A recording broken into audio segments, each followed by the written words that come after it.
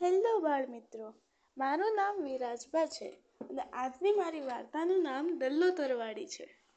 એક હતો તરવાડી, તેનું નામ હતું દલ્લો. હવે દલ્લા તરવાડીની વહુને તો રીંગણા બહુ ભાવે, એટલે તે તો એને કહે, તરવાડી રે તરવાડી રે તરવાડી. તો તરવાડી કે, શું કહો છો ભટાણી? ભટાણી કે, રીંગણા લાવો ને રીંગણા. એટલે તરવાડી તો કે, ઠીક, હું હમણાં રીંગણા લેવા જાઉં. હવે મને કહો, તમારામાંથી કોને રીંગણા ભાવે?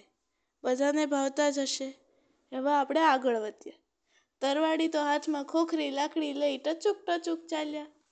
નદી કાંઠે એક વાડી હતી, ત્યાં ગયા. પણ વાડીએ તો કોઈ ન હતું. એટલે તરવાડી કે, કોને વાડીનો માલિક નથી, કોને માંગીને હવે રીંગણા લઉં? પછી ખૂબ વિચાર્યા પછી કે, વાડી માલિક નથી તો શું થયું? વાડી તો છે ને, આપણે વાડીને પૂછીને જ રીંગણા લઈ લઈએ. એટલે કે, વાડી રે ભાઈ વાડી. હવે વાડી તો બોલી ના શકે, તો પોતે જ બોલ્યો, શું કહો છો દલ્લા તરવાડી?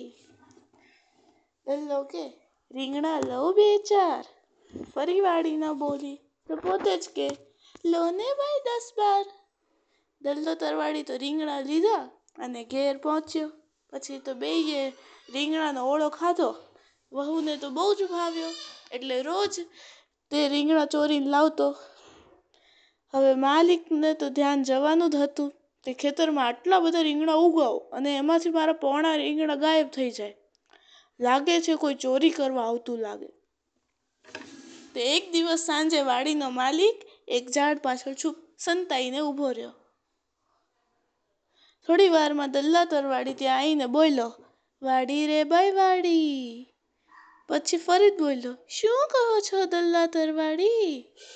એ કે, રીંગણા લઉં બે ચાર. એટલે વાડીને બદલે વળી દલ્લો કે, લેને ભાઈ 10-12. દલ્લા તરવાડી તો ફાટ બાંધીને રીંગણા લેવા માંડ્યા.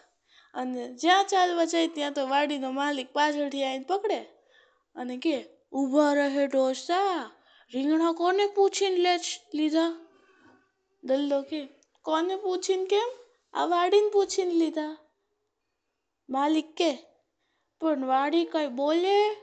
દલ્લો કહે, અરે વાડી નથી બોલતી, પણ હું તો બોલ્યો છું ના. માલિકને તો ભાઈ ઘણો ગુસ્સો થયો અને દલ્લાને તો બાવડે ચાલી એક કૂવા પાસે લઈ ગયો. દલ્લા તરવાડીને કેળે દોરી બાંધ્યું અને કૂવામાં ઉતાર્યો. પછી માલિક, જેનું નામ વશરામ ભુવા હતું, એ કે, કૂવા રે ભાઈ કૂવા. હવે કૂવાને બદલે પોતે જ કે, શું કહો છો વશરામ ભુવા? તો વશરામ કે, ધબકા ખવડાવું બે ચાર. પછી ફરીથી કે, ખવડાવ ને ભાઈ 10-12. માલિક વશરામે એમ જ કર્યું. એટલે દલ્લા તરવાડી નાકમાં મોંમાં કેટલું પાણી પેસી ગયું ને, એ તો કરીને કહેવા માંડ્યો, માફ કરો મને, માફ કરો ભાઈ સાહેબ, છોડી દો, હવે ક્યારે ચોરી નહીં કરું. તારી ગાય શું? પછી તો વશરામ ભુવાએ એને છોડી તરવાડીને બહાર કાઢ્યો અને જવા દીધો. તરવાડી ફરી ક્યારે ચોરી જ ના કરી અને ભટાણી તો સ્વાદ જ સુકાઈ ગયો.